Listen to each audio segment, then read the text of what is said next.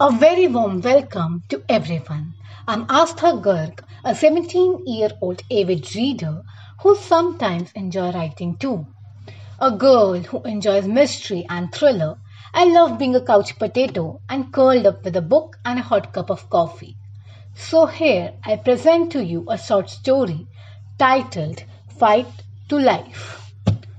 No, I won't let go of my child. No, she's innocent. Please, please leave her. Please don't hurt her. Wails of a desperate mother rang all across the house. Her hair seemed uncombed and eyes looked so haggard that it was difficult to discern that when was the last time she rested. Body thin and weak, on which a maternity gown was dangling like a dress on a hanger. Her bony hands were clutching a bundle of clothes, which still had specks of blood on it.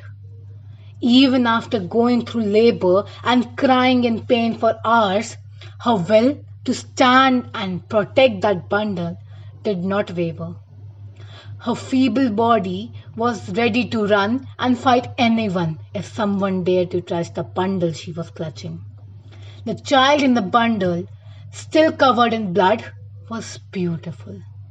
Her little doe eyes scanned the surroundings and soft cheeks bounced as she alternated between laughter and cries in the chase. Her red lips pouted, making her seem like an angel who had descended the earth.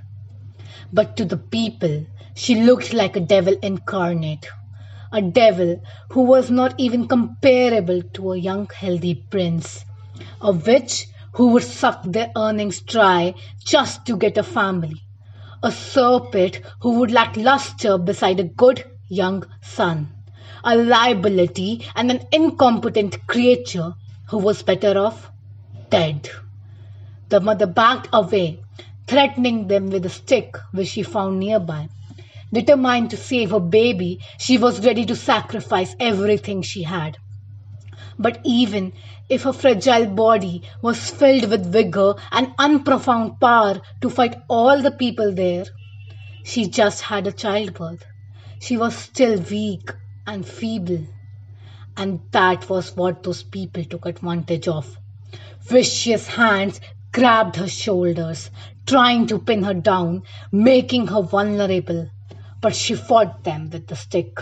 In one hand, she held the rod. In another, she held the baby. Empowered by the instinct to survive, her blows nearly fractured the arms and instilled a fear. But elimination of the devil was important for those people. They lunged at her and wrecked her defensive formation. They snatched away the baby and pinned her down. Mother tried to wriggle away and get her baby back. She struggled to get away. She thrashed around and screamed, "Get back! Give me my baby back!" She cried loudly as her baby was taken away.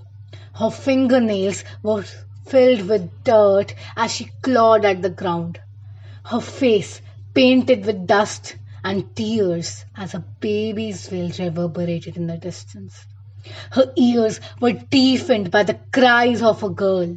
She thrashed and thrashed to run and save her.